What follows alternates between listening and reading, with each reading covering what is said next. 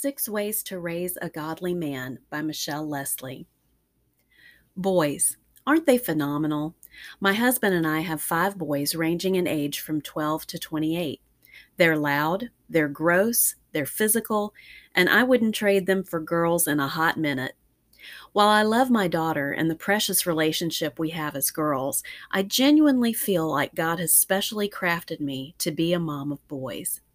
But boys will be boys and girls will be girls.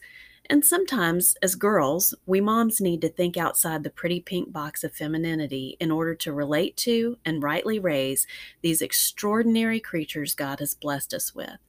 Here are 6 ways I've learned through the years to raise a godly man. 1. Remember, you're raising boys.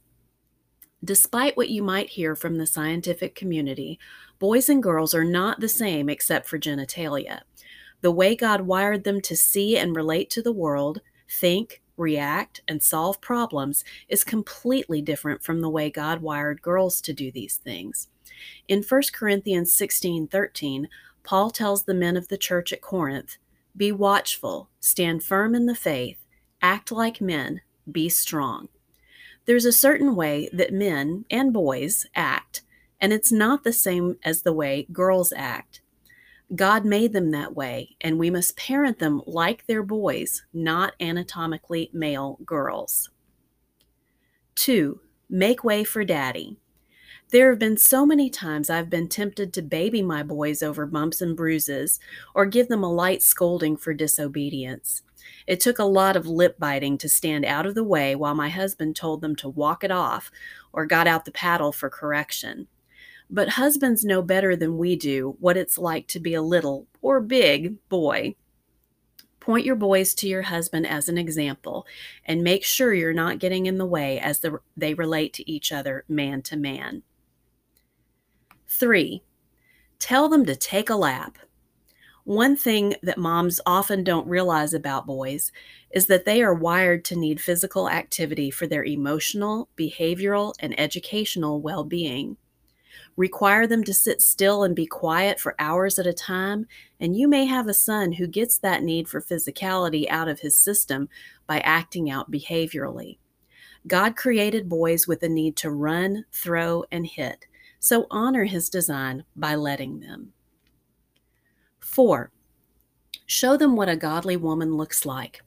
They won't be able to find a godly woman to marry one day if they don't know what one looks like. Show them. Study your Bible. Pray. Repent and apologize when you sin. Submit to your husband. Manage your home well. Be hospitable. Serve your family and your church. Give them a gold standard to shoot for. Many women have done excellently, but you surpass them all. Proverbs 31:29. 5. Instruct them, from a woman's point of view, godly ways to honor women. Because boys don't think the way girls do, they need to be taught how women like to be treated by men.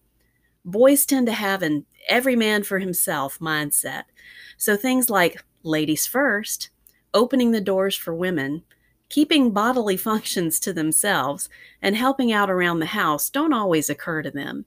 They have to be proactively taught these things as a way of serving one another in love, Galatians 5:13. Oh, and by the way, they will never learn to keep bodily functions to themselves. Ever. Sorry. 6. Realize the impact of your role in building godly men. Samuel, Jesus, Timothy, godly men all, and every one of them had a godly mother, Hannah, Mary, Eunice, who raised them to love and serve God. Don't ever think of yourself as just a mom. God has given mothers the enormous responsibility and privilege of pouring the gospel into little boys and raising them to godly manhood. Thank Him for that and steward your influence well. Boys are strange and wonderful little beings. There's nothing like being a mom of boys to drive you crazy, drive you to your knees in prayer, and drive you to rise to the challenge of being a godly mom raising godly men. This article was originally published at Kayleen Yoder's blog. And for all you girl moms, be sure to check out Avoiding the Creepers: Ways to Raise a Biblically Strong Woman.